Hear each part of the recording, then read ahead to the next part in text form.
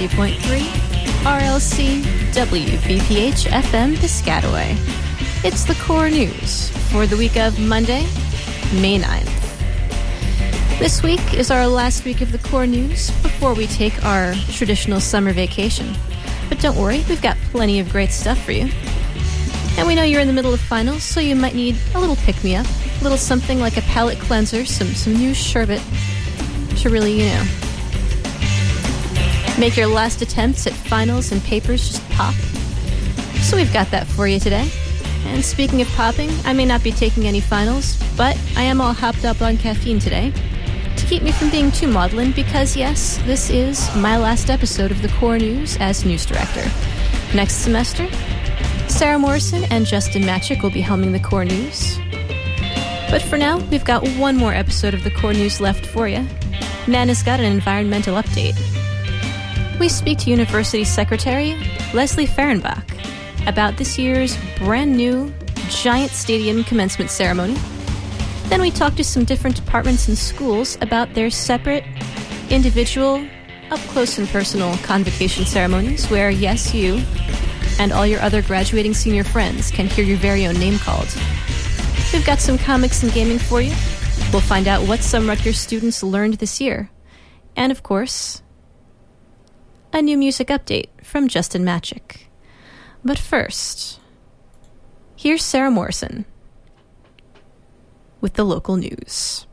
One of two Rutgers University students accused of spying on freshman Tyler Clementi has volunteered to enter a pretrial intervention program that can get her off scot-free. 19-year-old Molly Y will testify against Clementi's roommate, Darun Ravi, in the high-profile case. In return, Y agreed to enter counseling and complete 300 hours of community service. Ravi is not so lucky. He faces 15 counts on intrusion and bias intimidation and can serve up to 10 years in prison. Clementi committed suicide last September after the pair used a webcam to stream footage of Clementi's sexual encounters over the internet. Former Edison Mayor Jun Choi officially announced on Thursday that he's going for the gold. He plans on running for Congress. Democrat Choi, who served as mayor from 2005 until 2009, plans on running against incumbent Republican Leonard Lance in New Jersey's 7th congressional district. Choi was known for his reform efforts in Edison that angered municipal employers, policemen, and firefighters enough to throw support behind current mayor Antonio Risigliano, who is currently facing her own accusations of corruption. Newsman Jules Plangier is now a member of Rutgers Hall of Fame after his induction on Saturday. At 90 years old, Plangier is one of the oldest members of the Hall of Fame, recognized for his decades-long journalism career. A graduate of the class of 1944, Plangier is also a Korean War veteran. He is one of 200 alumni to be inducted into the society since its inception in 1987. New Brunswick police are currently investigating an abduction on Townsend Street that took place early Thursday morning. Police say that two men forcefully removed a man in his mid-20s from the porch and has not been seen since. The two abductors and the victim sped away in a light-colored four-door car. He was last seen wearing a black jacket and black pants. Anyone with information is urged to contact New Brunswick police. Do you know anyone sweating over getting into college? It was no problem for 15-year-old Sahila Ibrahim, who got into 13 top colleges across the country. She picked Harvard last Wednesday. Sahila, a senior at the Wardlaw Hartridge School in Edison, says that she did not think she would be accepted anywhere because of her age. But she received acceptances from 13 of the 14 colleges she applied to. She scored 2,340 out of 2,400 on her SATs and is in the 96th to 97th percentile. But she's still worried that her age would keep her from getting into the school of her dreams. The only college to reject her?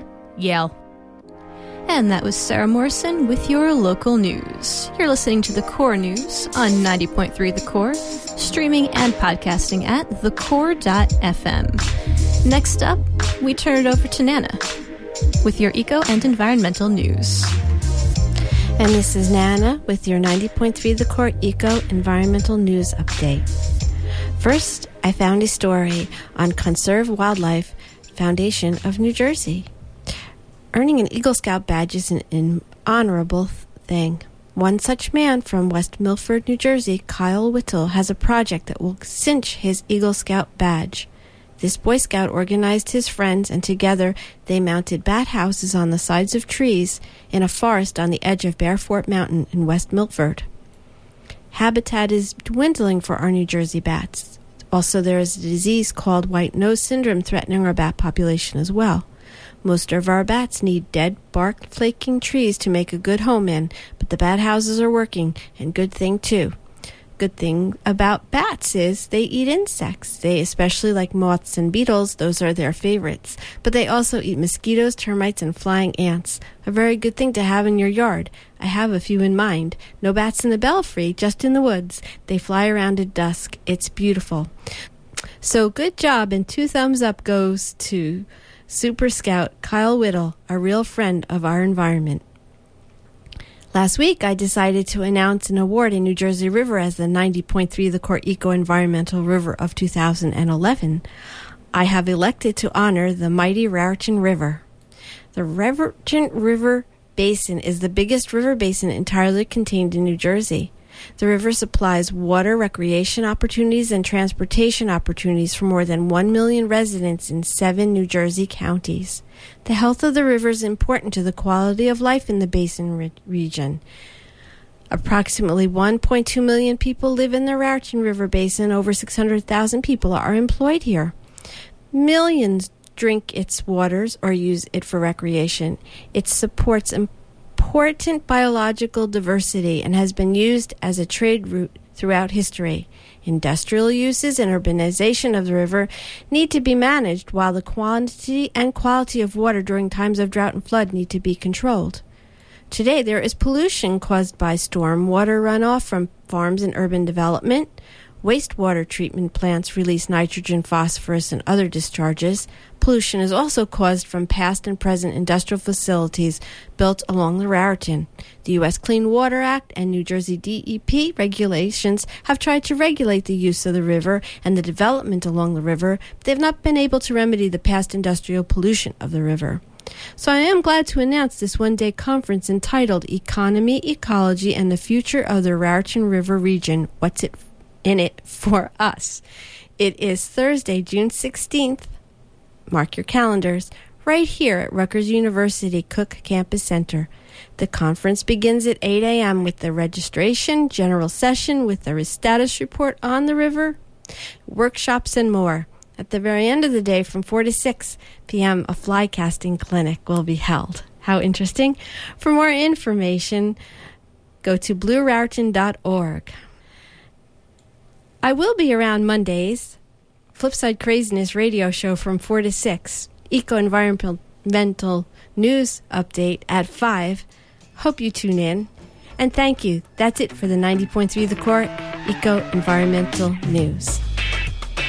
You're listening to The Core News on 90.3 The Core, streaming and podcasting at thecore.fm. When we come back, all about commencement and convocation and the difference between the two, and so much more awesome core news right after this.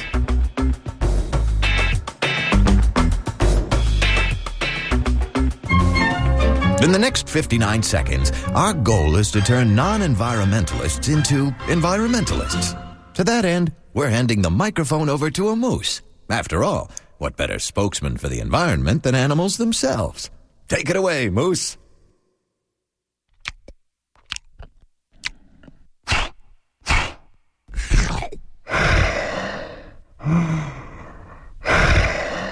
Are we still rolling? All right. Get the moose out of here. Well, that wasn't very motivating, but if that didn't make you an environmentalist, maybe money will. For example, keeping your car regularly tuned and responding to the check engine light will make your car more efficient, which means cleaner air and less money spent on gas and repairs. For more ways to get green, go to getgreen.com. Brought to you by the Ad Council, the Alliance for Clean Air and Transportation, and Environmental Defense. Hey. Hello? Hey, just calling to check up on you. You were crazy last night. It's all over Facebook. Wait, what? What are you talking about? What? Don't you remember? We went to the club, then to the bars. Wait, all this is on Facebook? Oh no. Yeah, you were going shot for shot with that one guy. Wait, how much did you have last night anyway? I don't know. I can't even remember. This is so embarrassing. Well, at least you know how much fun you had now. Yeah, right. Binge drinking doesn't have to be the only kind of drinking. 2 out of 3 Rutgers students stop at 3 drinks or fewer, and 1 in 5 don't even drink at all. This message is brought to you by the Rutgers Are You Sure campaign and 90.3 The Core.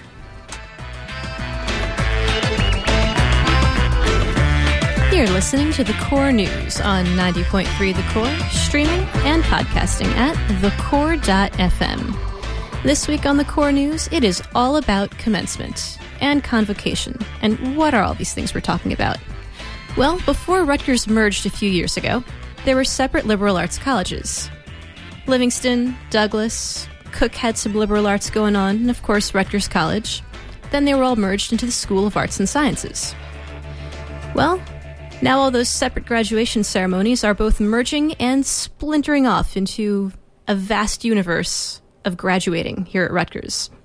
The university commencement ceremony will be held on Sunday, May 15th at 10 a.m. at Rutgers Stadium. That is the point at which everyone will officially graduate, but no names will be called, and of course no diplomas will be handed out. It's pretty much just a big fancy ceremony, the pomp and circumstance that people talk about with respect to graduation. Then, afterwards, or before that in some cases, you can attend a separate convocation for your individual school, or maybe even your major and department. So to find out what is going on with this brand new commencement ceremony, we decided to go to the person who is heading it up for Rutgers. My name is Leslie Fehrenbach, and my title is Secretary of the University. The majority of my work is actually managing the work of the governing boards, the Board of Governors and the Board of Trustees. And in addition to that, my office handles university commencement. This year, 2011, commencement at Rutgers is going to be pretty different than it has been in the past. So tell me about what is going to be different with this year's commencement. This year's commencement is different because it's the biggest one I think we've ever had. We've moved it from Voorhees Mall to the stadium because we outgrew Voorhees Mall, basically. So the only venue that we have big enough for this number of graduates is the football stadium. And that's because of the creation of the School of Arts and Sciences out of the smaller liberal arts colleges? Yes, exactly. That's right. So it's been quite a challenge working on this and making this transition. There are some things that are a little bit easier and many that are a little bit harder in working in such a large venue. But the fun thing about the stadium is that there's lots of great technology there. So we get to do some kind of neat things. For instance, the names of all the graduates will scroll on the ribbon boards. It takes about an hour and a half to get through the whole list, so we hope it'll scroll twice so the students and their families will see their name up there on the ribbon board. We'll be using the Jumbotron in many different ways. We have an amazing video that was made for us by an outside firm, sort of chronicling 4 years in the student's life at Rutgers and opportunities that they may have had while they were here, and that will play right before the ceremony starts. We had, on Rutgers Day, we had about 100 students come over and tape shout-outs to their parents and their families and girlfriends and boyfriends and professors. So those will be played right before the ceremony begins. We have honorary degree biographies of our 3 honorary degree recipients that will show on the Jumbotron. So we're able to make the ceremony a little bit more exciting and interesting by using the technology that exists there. I guess one of the biggest differences besides the change in venue is that all liberal arts students will be graduating from one place. When most people think of graduation, they think of, dressing up in the cap and the gown, walking across the stage, shaking somebody's hand and getting their diploma, and yay, you're graduated. So this year it's going to be different. People aren't going to get their physical diplomas at commencement, and they're not going to hear their individual names called. That might happen at a different ceremony. So explain what the difference is between commencement and the other ceremonies that'll be held. Okay, good. Another good question. The graduation experience is really 2-part experience. First part is university commencement, which is the big stadium event with thousands of students there. Nobel Prize winner Toni Morrison is the commencement speaker, some great honorary degree recipients, lots of pomp and circumstance. You can bring your entire neighborhood. We've got 52,000 seats. We're not going to be full, so you can bring as many people as you want to. No tickets are involved. Anybody can come at the last minute, just walk through the gates. And then most of the colleges are having what's called a convocation, many of those following university commencement. And that's the more personal ceremony where most students will be recognized by name. The reason we can't do that at the commencement ceremony is if we have 12,680 graduates this year. If half of them came and expected to walk across the stage, that we estimate would take over 5 hours, plus the commencement program itself. And we don't really think anyone wants to sit there, even on the most beautiful day, for 5 or 6 hours for a program. So most major universities have their graduation constructed in a very similar format. So we want and encourage students to come to both because they're very, very different, and we think there'll be different experiences at both. So that's basically the graduation experience. And could you explain a little bit about how the phrase is that degrees are conferred? So at which of these ceremonies is someone actually officially graduated from Rutgers? That would be the university commencement ceremony. Only the president of the university can confer the degrees with the agreement of the Board of Governors and the Board of Trustees. So conferring of degrees happens in the big university ceremony. And my understanding was that in past years, a commencement ceremony was held. It was primarily anyone at the university was invited to attend, and that's where degrees were still officially conferred. But that was mostly attended by graduate and doctoral students? That's correct. And each undergraduate unit sent representative candidates, is what we called them. So each dean might send 5 students or 10 students to represent his or her school, and we would call the school by name, and they would rise, and the degrees would be conferred among, the 300 candidates of school X, even though there were only 5 or 10 of those students there. So now the nice thing is everyone can come, and the students will be on the field, and each school has some sort of noisemaker or attention-getting device so that when their school is called, the students will stand up and cheer, and they'll blow whistles or kazoos or bang their tambourines or whatever the case may be. So we're trying to start some new traditions this year, and that's one, to get the students really jazzed up about what is our item going to be this year. The School of Environmental and Biological Sciences students will have cowbells, and they'll be ringing their cowbells, and they'll be trying to drown out other schools. So we hope that there'll be some friendly competition there. And, new traditions take years to build. So the first year is not going to be the best year out of the box. We hope it's going to be pretty spectacular. But we expect that it will get better and better every year. So I've heard about the cowbells. What are the other schools going to do? Well, you'll have to come to university commencement, and then you'll see and hear, hopefully. So the rest of them are surprises? Some of them I don't even know. Some of them are very well-kept secrets, yes. So who actually arranges that? In some cases, we've been placing the orders, and in other cases, the dean's offices have been doing it because they want to keep it secret until the day of. So the dean's offices for each school are the ones who are selecting what, representative item they're going to have for their school? For most of the schools, yes, that's been the case. Some of them have come up with some really unique things that are meaningful to them in a special way. I don't want to give away any, so I hope you'll attend and you'll see and hear them yourself. Well, I guess you'll hear about it on the core after commencement happens. So I've heard a lot about new traditions, and like you said, you don't really know what's going to be a tradition. You just kind of try things and see what people like and want to keep doing. So what are some possible new traditions that are going to be tried out this year? One that we're really pleased with is the Cap and Skull. I think it's Society. I may have the wrong term there. But they have ordered a bell like the old Queen's Bell, and students will be able to come in and bang the bell individually. And I think that's another great tradition, because when we were here on Voorhees Mall, the old Queen's Bell rang the entire time students were processing, and that was a really nice tradition that we had, and we've lost that going to the stadium. So when they called us and said, we'd like to buy this bell and have it every year at commencement, we were really thrilled and appreciative of their enthusiasm.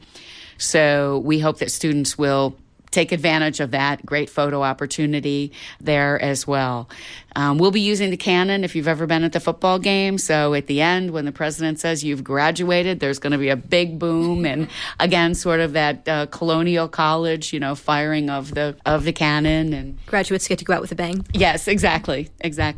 If you have ever heard herald trumpeters, usually they're in some sort of medieval dress, or sometimes you see them in tuxedos and they have those big long trumpets. They'll be starting off the ceremony. So a lot of fanfare this year. There were two that I was curious about, some of the traditions that Rutgers College was known for. One was the business with the clay pipes. And also the other thing, the one that I always thought was kind of cool, was walking through the gate. Right. That you walk through it as a freshman and then you're not supposed to walk through it again until you graduate. As a senior, obviously that's not really tenable if you're having your graduation, your ceremony at the stadium.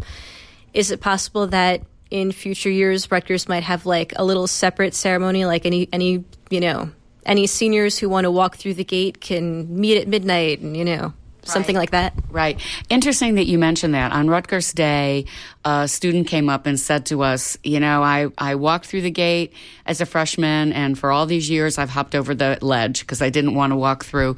Would you be willing, commencement day, to ring the bell so that I could walk through? Because that just really means a lot to me.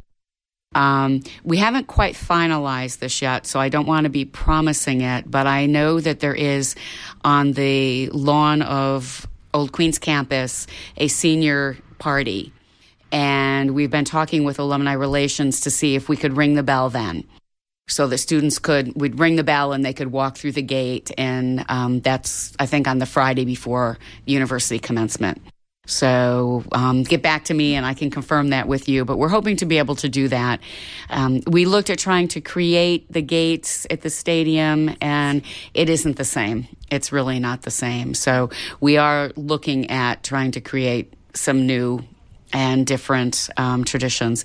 As far as the clay pipes go, we did look into that. We had a small group of students who really wanted to do that. Our student commencement committee, some of them were a little bit on the fence because that was very closely tied with Rutgers College, and they thought we should do some new traditions. And looking at purchasing those, the cost of the pipes was about $30,000. And frankly, I had a little bit of trouble spending $30,000 for something that would be broken, when, that money could go for something else in the university. So we consulted widely with people, and I know there were some folks who were disappointed, but we just decided that was not the best use of the money. Do you happen to know what the origin of that tradition is? I don't. It has something, I'm not sure I can articulate it well. I know that it has something to do with breaking ties that you have made during your college days and becoming an adult and moving on.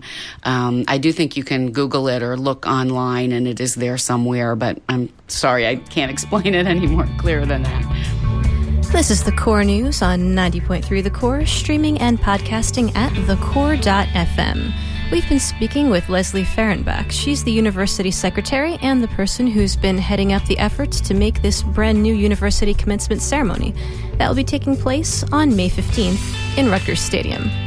When we come back, we'll hear a little more from her about what's happening with the ceremony. And after that, a ton more Core News. You are listening to The Core News on 90.3 The Core.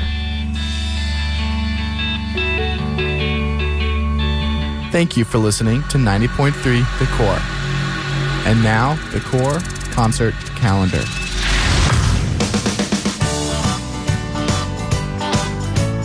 Monday, May 9th, The Features will be at the Mercury Lounge. Tuesday, May 10th, Yola Tango will play the Bell House, and Fake Problems will be at the Knitting Factory. Wednesday, May 11th, you can see Phosphorescent at the Brooklyn Bowl, and Sleigh Bells will be at Webster Hall. Thursday, May 12th, Cass McCombs will be at the Bowery Ballroom, and Dirty Beaches will be at the Mercury Lounge. Friday, May 13th, And You Will Know Us by the Trail of Dead will play at the Music Hall of Williamsburg with Surfer Blood, and you can catch Beirut at the Wellmont Theater. And on Saturday, May 14th, Here We Go Magic will play at the Mercury Lounge, and you can see Coconuts at Union Pool. Don't forget to check out our website at thecore.fm. And now stay tuned. More great Core Radio is on the way. This is The Core News on 90.3 The Core, streaming and podcasting at thecore.fm. We're speaking with Leslie Fehrenbach. She's the university secretary, and she's been in charge of starting this brand new commencement ceremony and making it actually happen.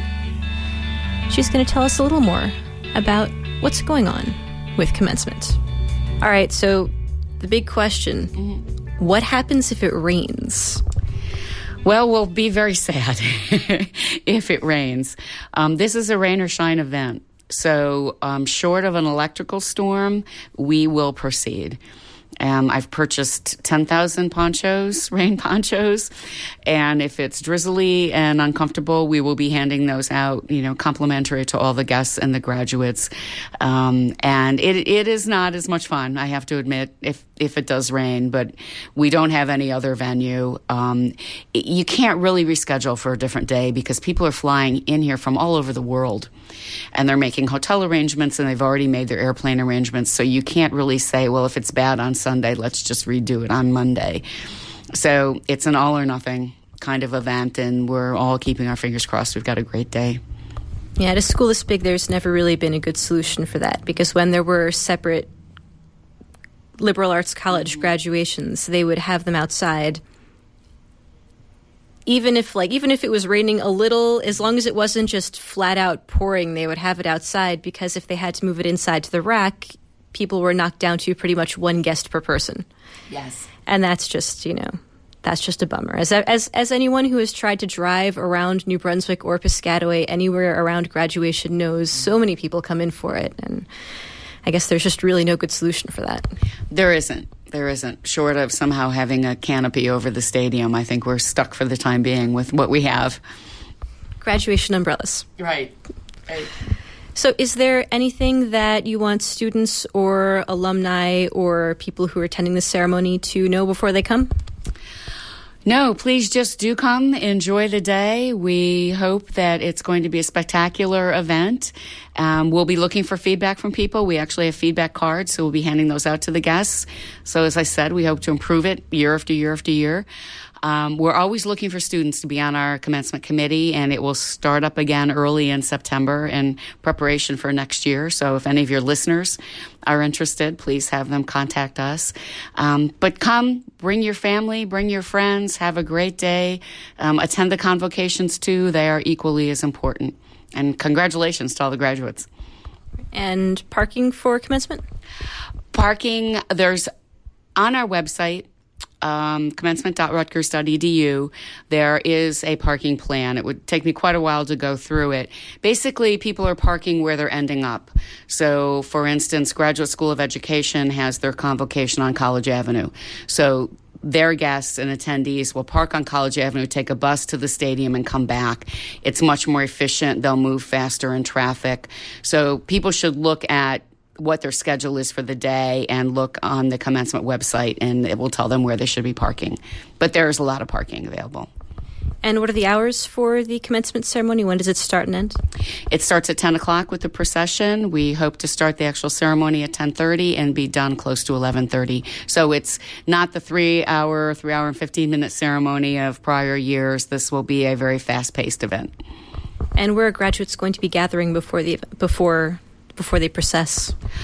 Actually, they're graduating in they're marshalling, as we call it, in the stands. So they will actually come in and they will be told, if you're School of Pharmacy and you're in Section 215, Social Works 216, that kind of thing, they'll be able to sit with their friends, which is nice. We're not calling names, so we don't have to do any kind of alphabetical order, so they can all sit together as a group. And then they will just all stream down onto the field. I was always impressed when I attended graduations at different schools at Rutgers with how students were organized and, what went into figuring out who had to sit where for the various parts in the ceremony, and then, the corrals of graduates with, and then you had everybody got a card and you had to line yourself up by numbers so you could march out in the right order.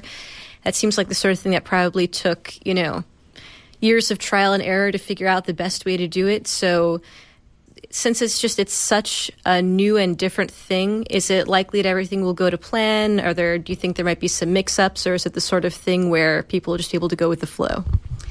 Well, I think we're going to have to go with the flow a little bit because we don't know how many graduates are attending.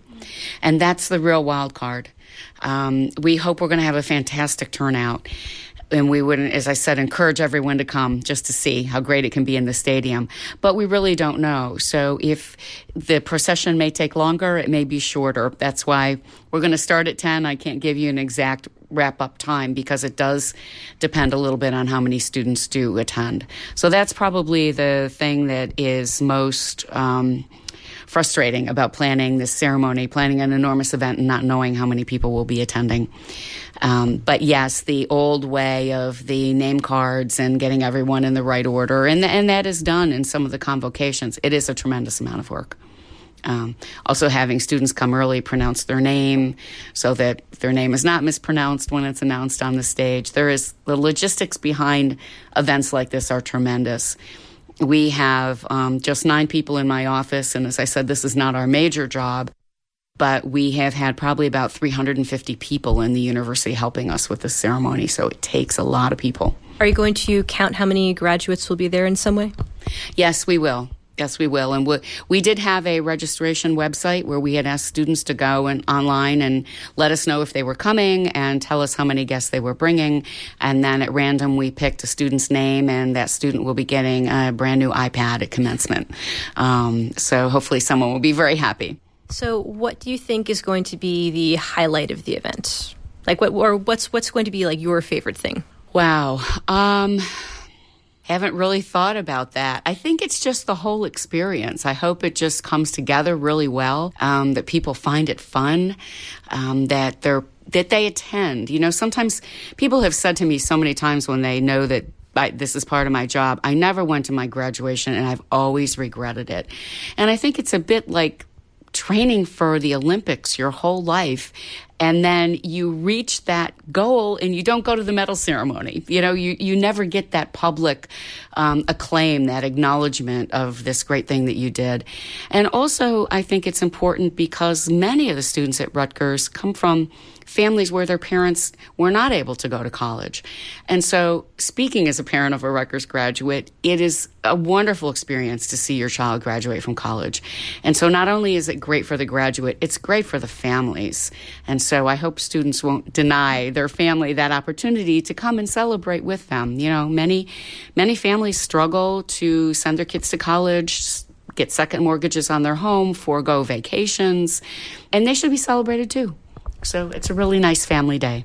So if you can't do it for yourself, do it for the people who footed the bill. Exactly. Well, I can't say that in the past Rutgers has done, a pretty good job of doing like big ceremonies like this. So it'll be interesting to see what happens. I guess it's going to be as big a day for your office as it will be for the graduates. Yes, I think it will be. Yeah, it definitely will be. That was Leslie Fahrenbach. She's the university secretary, and we spoke to her about the brand new commencement ceremony that's going to be held on Sunday, May 15th at Rutgers Stadium. At that ceremony, every student graduating this spring, and actually this fall at Rutgers, will officially receive their degree. They'll be officially graduated. They won't receive their physical degree until that comes in the mail. So see, you've got an extra big day. Next, we're going to talk to some of the people who are planning convocation ceremonies for the various departments and schools around Rutgers. These ceremonies are small, well, smaller in some cases. In others, perhaps kind of large, like in the School of Engineering. This is your opportunity as a graduate to hear from, say, a student speaker from your school, your department. Your parents can meet some of your professors and your dean, and you can actually hear your name called and walk across the stage and shake hands with somebody. Feel like you've really accomplished something. Some of these ceremonies are being held on the same day as the university commencement, others the day before, and some, in fact, have already been held. In fact, one of those is the Department of Women's and Gender Studies. I'm the department administrator, and my name is Joanne. My last name is Givand, Givand. Students in women's studies, majors and minors, as well as grad students who just completed their master's and PhD degrees, were invited along with their families to presentation of awards and certificates, and also we had a buffet dinner for them.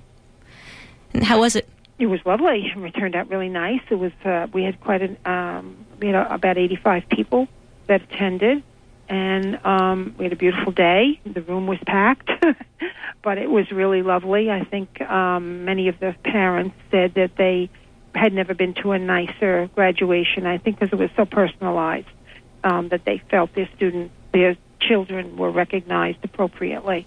Because at the graduation this year, the large graduation, no students' names will be read. So that's why each department was indicated to have their own or participate in maybe a group graduation, like the humanities are having one graduation that day after the main graduation on Voorhees Mall, but we opted to have our own private one. Yeah, so can you tell me a little bit about what it was like? We presented each student with a certificate of their completion of their work as either a major or minor, a master's student or a PhD. Awards were given out. We give out awards each year for, actually, I'll tell you the names of the awards. We gave out 6 awards to recipients for Outstanding Senior, Award for Peacemaking in Women's Studies, the Outstanding Student Activist, and the Douglas Alumni Prize. And also there was a Dorothy Hamilton Ballier Award for Outstanding Research. So these were picked from our graduating class of either both honors and just majors or minors. We also gave out teaching awards to 2 of our PhD students for excellence in graduate teaching. And we gave out roses to each of the attending graduates, along with this certificate, and it gave a little bio on each of the students who received the special awards for either research, activist, peacemaking, the Douglas Alumni Prize, and the research. And, it was an informal gathering. The parents, of course, were free to take pictures all they wanted, and at the end of the presentation of the roses to the students, they had group picture taking.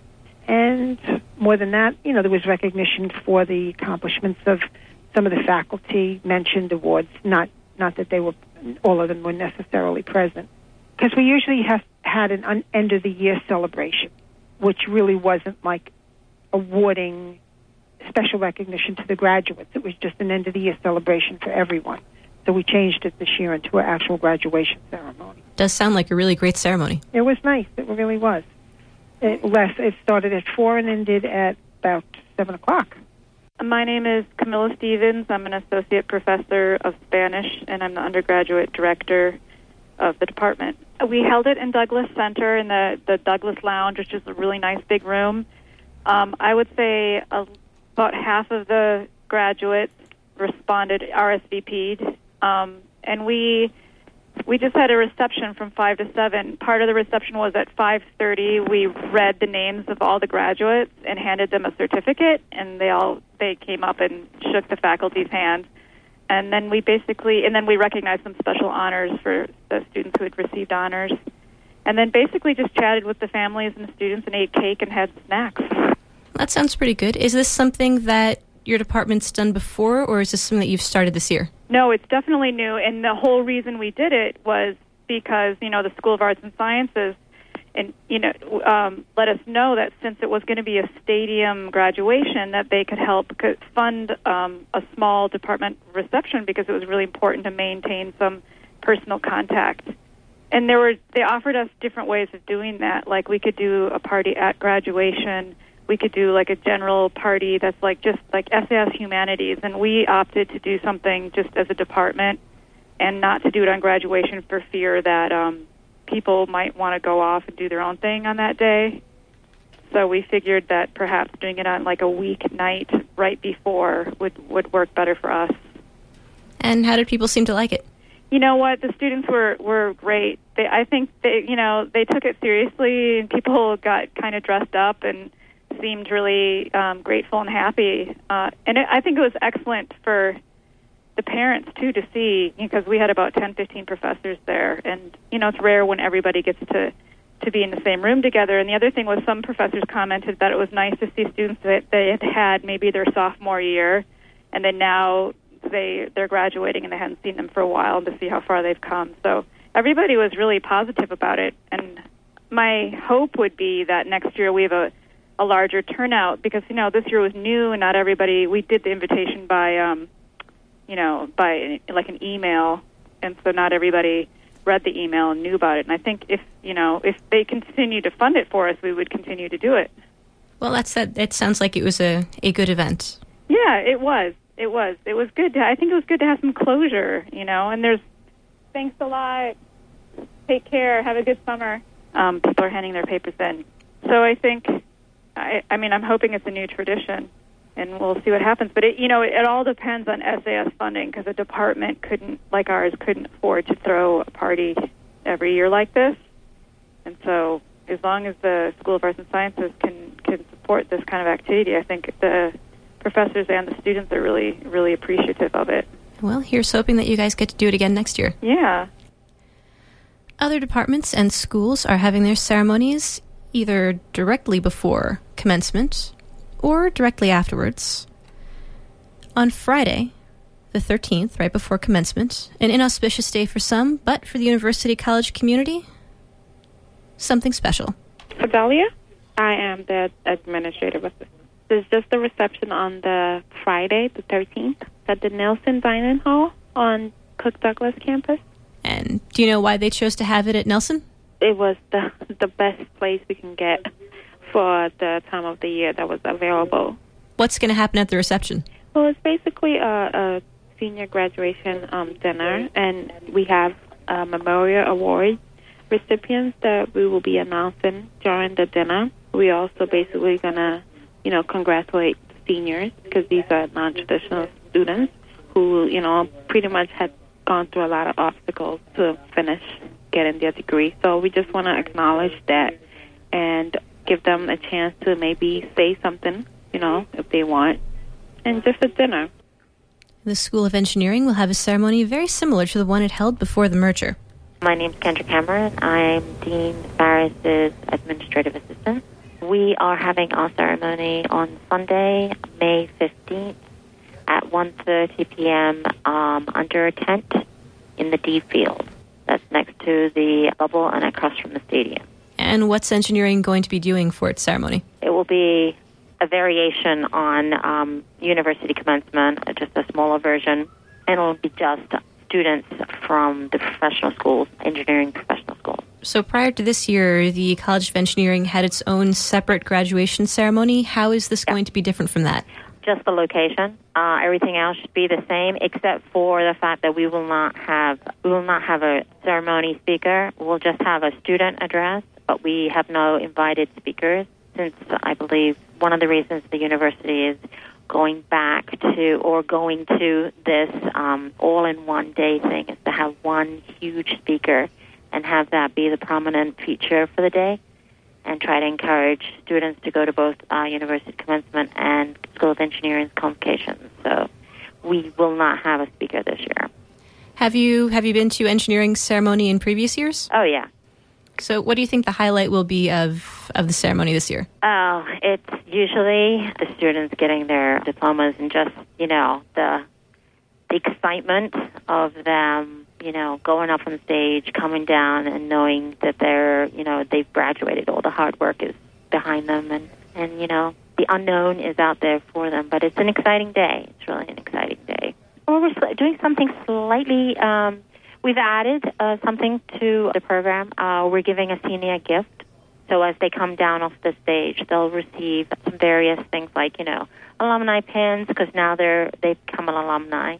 And we're going to give them their senior gift. And this year, it's the first year that we're doing that. So they'll get a business card holder, and it'll say School of Engineering on it. So that's something that's different this year. Yeah, that sounds pretty nice. Yeah. I hope the kids think they're supposed to. We try. That's definitely for sure. In the Department of Africana Studies, we went to Cheryl Tate to find out what the plan was. We will be having a rites of passage ceremony, and with the rites of passage ceremony, it's students who are pretty much Black and Latino students, and I haven't been doing it, but Dr. Prosper Gordon at the Paul Robeson Center, he's been doing it for 19 years. And this year your department is joining as well? And yes, but our students have always participated, but this year, because we were doing each department was asked to, do something special for their graduates, we will be doing that with him, so we will be joining and hosting that for him. And where's it going to be held? Kirkpatrick Chapel, May 12th at 3 p.m. That seems like a nice place for a ceremony. Is the rites of passage ceremony always held there? Yes. And is there anything that you would want to say about the students that your department is graduating this year? Well, we've been blessed, I think, because we have such fine students that are coming out this year, and many of them are going on to graduate school. And we have, in terms of majors, we have about 32, maybe 33. But we have also minors as well. And so roughly, I think together we have 95, I think. But don't quote me on it. But it's roughly about that. So we have our majors and minors, but a number of students I see are going on to graduate school. So we're quite tickled about that.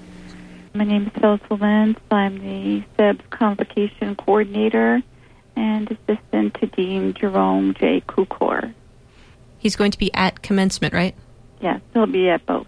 We are having a ceremony at 2 p.m. on Sunday, right on the lawn at Passion Puddle. When Cook College existed, it had its own graduation ceremony. How is this going to be very similar to that? What's going to be different about it? Actually, it's going to be the same, except there will not be a speaker. The speaker is the one over at at commencement.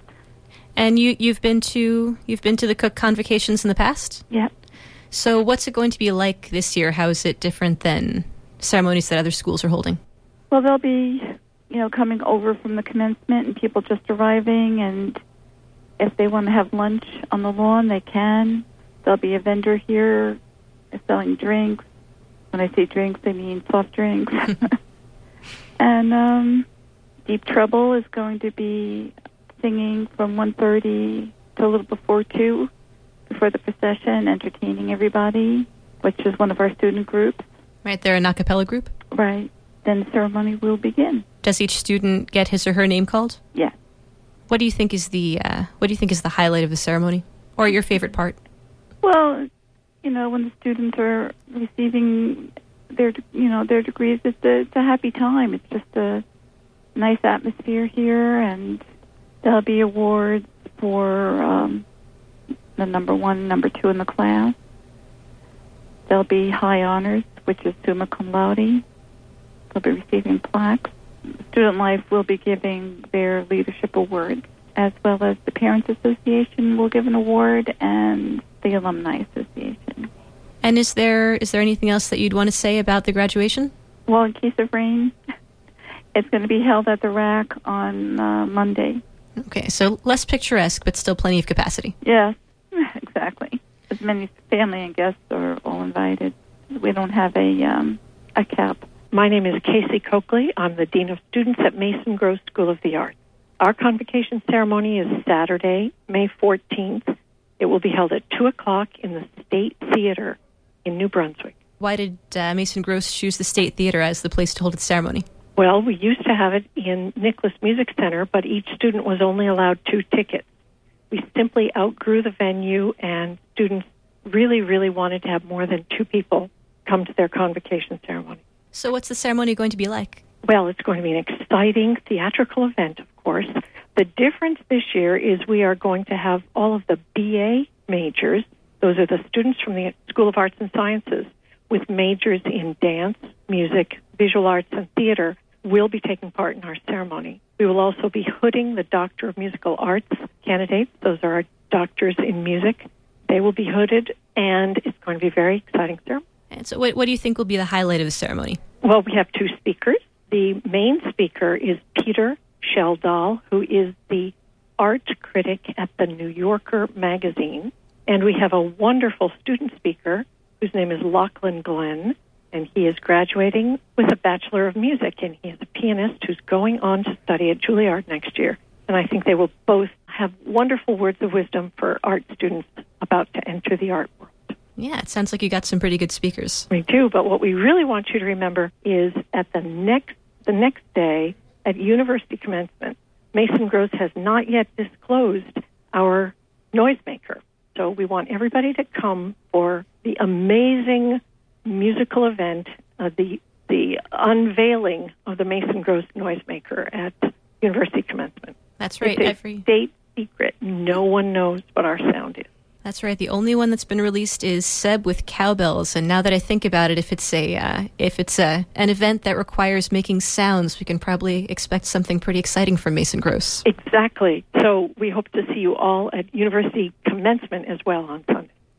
All right, great. Is there anything else that you'd want to say? Anything to the students who are graduating? Oh, we're just so proud of them all. They've worked extraordinarily hard, performing day and night.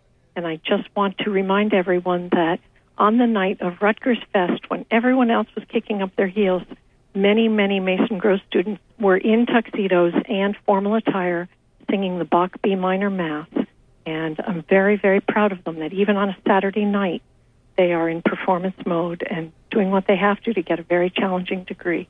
I'm Elizabeth Abadamarco, and I am the graduate and undergraduate secretary. So what is Geography doing for its convocation this year? We're actually having a luncheon, and we've invited our graduates and their families to attend. We're having it on Saturday instead of Sunday. We have several graduate students that have received awards from the graduate school this year. They will be honored also. We're having it outside by the fountain on Livingston campus. It's a nice meeting place. In the event of rain, we'll go into the Yorba Lounge. And we will also, I'm sure people will be in and out of the Yorba Lounge for seating, because we're expecting around approximately 86 people. And is this something you've done before, or is this new for this year? In the past, we've had luncheons for graduating seniors and our graduate students who have received degrees and awards during the year. And we've also honored our majors who have received certain awards throughout the years also. And we've done that as long as I'm here. We've always had a luncheon with that. And what we did, we mentioned everybody's name and just basically a handshake. And the persons that were receiving awards, we do give out an Andrew Hill Clark Award, which is given to the most outstanding senior or seniors. And they do get a certificate and does get put onto their transcript. The group that we're losing this year have been extremely outstanding, running fundraisers, and just a great group of kids graduating. And a couple of them, from what I've heard so far, have jobs, which is a good sign. And just great group. And I think the next year they've they've got this core, and they've made friends, and the next group coming in, I think, should be pretty equal to this year. This is The Core News on 90.3 The Core, streaming and podcasting at thecore.fm. And now, here is Justin Matchick with your music news. Bon Iver has announced a string of tour dates in support of their new album. The self-titled album comes out on June 21st. The tour begins on July 22nd in Milwaukee and ends on August 10th in Brooklyn, New York. Stops along the way include Chicago, Washington, D.C., and Boston. The Decemberists have announced that their keyboardist Jenny Conley has been diagnosed with breast cancer. Supposedly, the band will not cancel any shows as a result of this. A replacement keyboardist will be brought in for live shows during May and June. John Walker of the Walker Brothers has died from cancer at the age of 67. The British band achieved fame in the 60s and 70s with a string of #1 hits. Pixies guitarist Joey Santiago has discussed the possibility of making another Pixies album someday. The band has no cemented plans as of yet, but they are thinking about it. One major proponent of the Pixies making a new album has been U2 frontman Bono. He reportedly has been telling the band that he wants them to please make another record again. And now for your 90.3 The Core charts for the week of May 3rd. Number 10 is TV on the Radio with 9 Types of Light. Number 9 is Noah and the Whale with Last Night on Earth. 8 is You're a Tourist, the new single from Death Cab for Cutie. 8 is Explosions in the Sky with Take Care, Take Care, Take Care. 6 is Blood Pressures from The Kills. 5 is the Foo Fighters with Wasting Light. 6 is Arctic Monkeys with Don't Sit Down 'Cause I've Moved Your Chair. 3 is Beach Fossils with What a Pleasure. 2 is Hopelessness Blues from the Fleet Foxes. And number 1 is Angles from the Strokes. With your 90.3 The Core Music News, this has been Justin Matchick. You're listening to The Core News on 90.3 The Core, streaming and podcasting at thecore.fm. The Core News is going into extra innings tonight because it's our very last broadcast of the semester until the fall. You can thank the good gentlemen of Sounds Inflicted for letting us intrude on their time a little. Don't worry, they are still coming up. So stay tuned. You've got more core news and some sounds inflicted in this awesome, awesome hour on 90.3, The Core.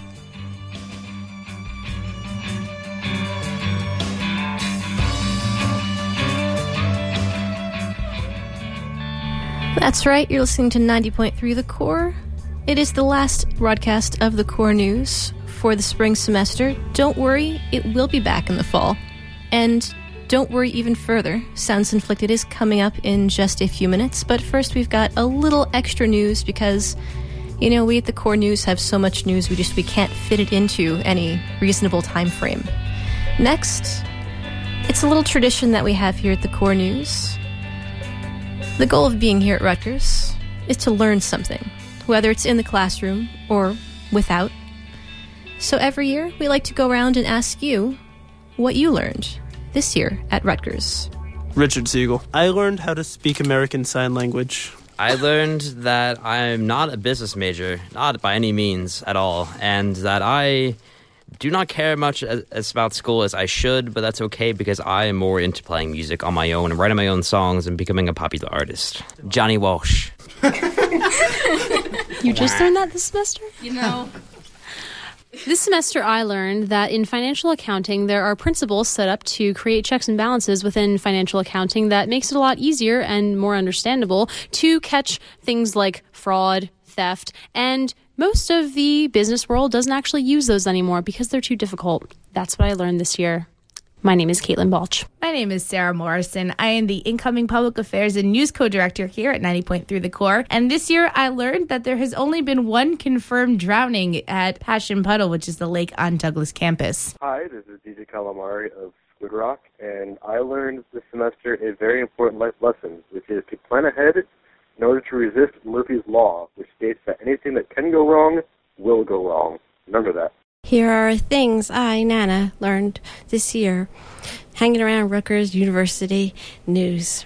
First, Rutgers Take Back the Tap proposes that Rutgers install water fill stations around campus where students can refill their reusable water bottles and getting rid of plastic water bottles on campus. I learned the phrase, frack no. I learned sustainable is one thing, thriving is where it's at, thanks to Gardens Reviving Our World.org. Garden in Beulah Park coming this summer. Yay. I learned that it takes you to make a difference, one person at a time. Litter bagging, not litter bugging. Conserving water, not fertilizing, not weed killing, using a reusable bottle for water or coffee, and more. Try a few of these few things. They are easy to do. This is Nana from 90.3 The Core. This is Justin Matchick, and one thing I learned this semester is that when you have a 15-page paper due, don't wait until the last night to do it, because you will wind up staying up all night and be very tired the next morning. Hi, my name is Kelly Therese. This semester, I learned that I should never use spray tanner on my legs, even if it is for a project, because it always ends up badly. What I've learned this year is that if you have to tell your roommate to lock your front door Monday through Saturday, don't expect him or her to lock it on Sunday. This false sense of hope can result in you waking up to find a stranger asleep on your bathroom floor.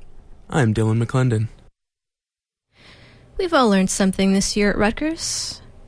As a university, on a serious note, in a year with more than its share of tragedy and tribulation, we've learned that manners count, and that your actions may have an effect that you didn't foresee, or that maybe you could have foreseen if you thought about it a little more.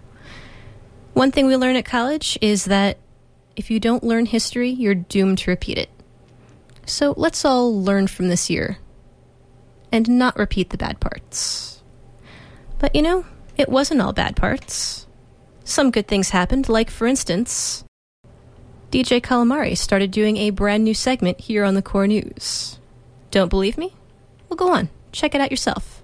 This is Nerdopocalypse with DJ Calamari, bringing you the latest in comic and video gaming news. Today's top story, the #1 superhero has been revealed, according to IGN at least. For the past week, various editors and executives at IGN, who are all deeply involved with comics, compiled a massive list containing heroes from popular companies like Marvel and DC and lesser-known companies like Dark Horse and Image Comics to find out who was the number one superhero. The heroes range from big names like Batman to smaller characters like Bone and even Rick Grimes of The Walking Dead, who was number 26. The top hero was none other than Superman, who was chosen for his unparalleled impact on the genre and pop culture as a whole. Batman took number 2, and Spider-Man took number 3. Up next, Thor premiered worldwide on May 6th to critical acclaim. The movie is well received by critics and currently holds a 79% approval rating on Rotten Tomatoes and a 7.6 out of 10 on IMDb. Critics felt the movie was entertaining and a great way to kick off the superhero movie-filled summer. Finally, the Assassin's Creed saga continues this year with Assassin's Creed Revelations set to be released this November.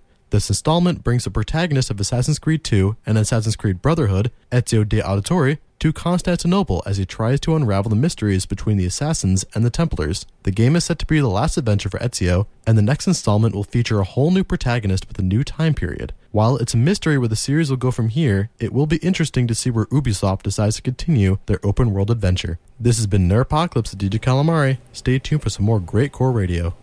See, wasn't that nice? Yeah, on the core news, we've had a lot of interesting things. Our subjects have ranged from serious things like the war in Iraq and the war in Afghanistan to more lighthearted things like entertainment updates from the Sherman Tank or Mikey Storms. Here, we've got a little remembrance of some of the amusing antics that we've had here on the core news over the last couple of years. The core news will continue right now. We're not yours, Yeah. Get a job, you hippie! Ah! Undo! Oh! Why don't I say biology? Biology. I'm telling you.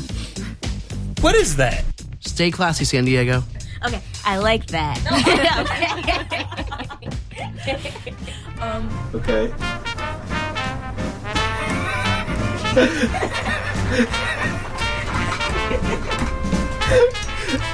That is so funny.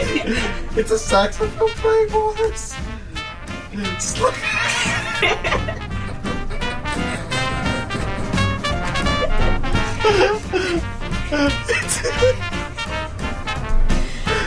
Oh god.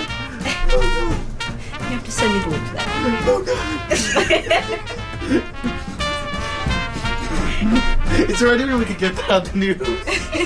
It means I'm fancy.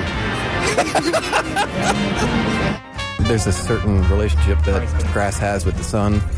The tents kind of interfere with that, so we flip them around and make sure they get some sun every couple days. Classy. That's what I thought. Up next, the core news goes to the Homecoming Festival, but will we be elected queen? Find out right after this. Hey! When celebrities go from mild to wild. Hi, this is Elizabeth Maddow. I'm from the Eagleton Institute of Politics. I'm the project director for Are You Voting? And this is 90.2 The Core. 90.3 The Core. And this is 90.3 The Core. Sorry. From 90.3, here's your Christmas Corecast. Ho, ho, ho. Sunny today with highs in the low 30s. For tonight, cloudy with lows in the upper 20s. Merry Christmas from 90.3 The Core. And please, don't send us any fruitcake. Thanks. With your weather, I'm Mikey Storms.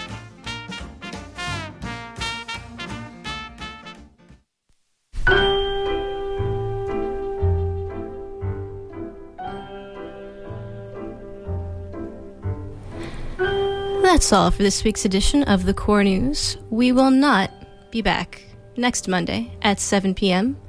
Instead, the Core News will be back in the fall.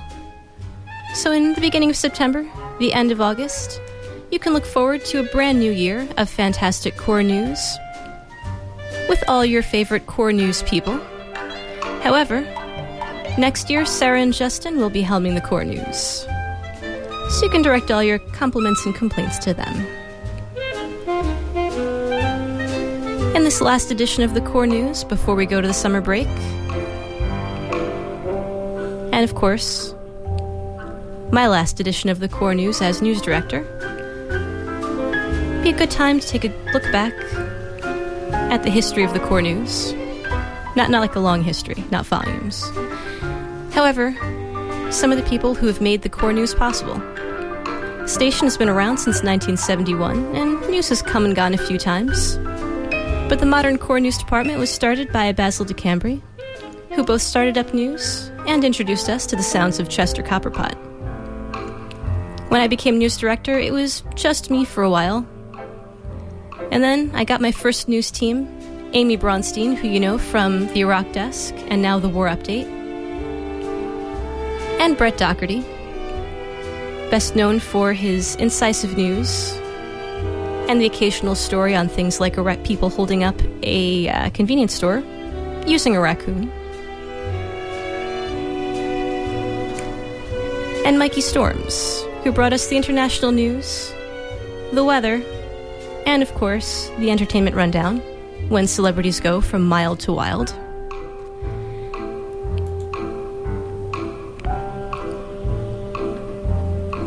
You'll notice this ending gets a little silent sometimes. It's because I miss Ilya Hemlin, who used to do the outro of the news with me. He also provided the occasional public service message. Vote. He did the tech news. And of course, the economic news. That's billion with a B. A number of other people have helped out with the core news. Lisa from the Rutgers Zone brought us This Week at the Rutgers Zone. We also found out what was happening with Rutgers News this year with our friend. I'm Mary D. Duke, and I'm editor-in-chief of the Daily Targum. And she'll be back next year to talk to Sarah and Justin about core news. And, of course, Rutgers News. Lauren Jefferson, our head music director, has spoken to us about new news at New Music at 90.3 The Core. You didn't see that. But you heard it. So for the last time,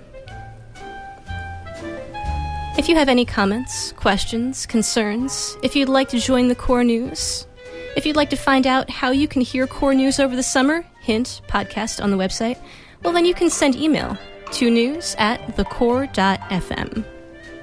The Core News has been brought to you by Amy Bronstein, Sarah Morrison, Nana, Justin Matchick, Norton, Rebecca Berkowitz, Yashwanth Manjunath, who is graduating this year.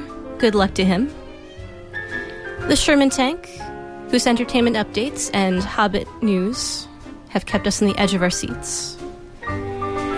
DJ Kalmari, Stephen Yannick, who provides our podcasts, our technical support, and our documents. This is actually recording. Check 1 2 1 2. Check 1 2. We hope that you've had as much fun listening to the Core News as we have making it. You can tune in over the summer, weekdays at 5 p.m. to hear the 5 o'clock news. But until then, thank you for listening. And for the last time, you've been listening to the Core News on 90.3 The Core.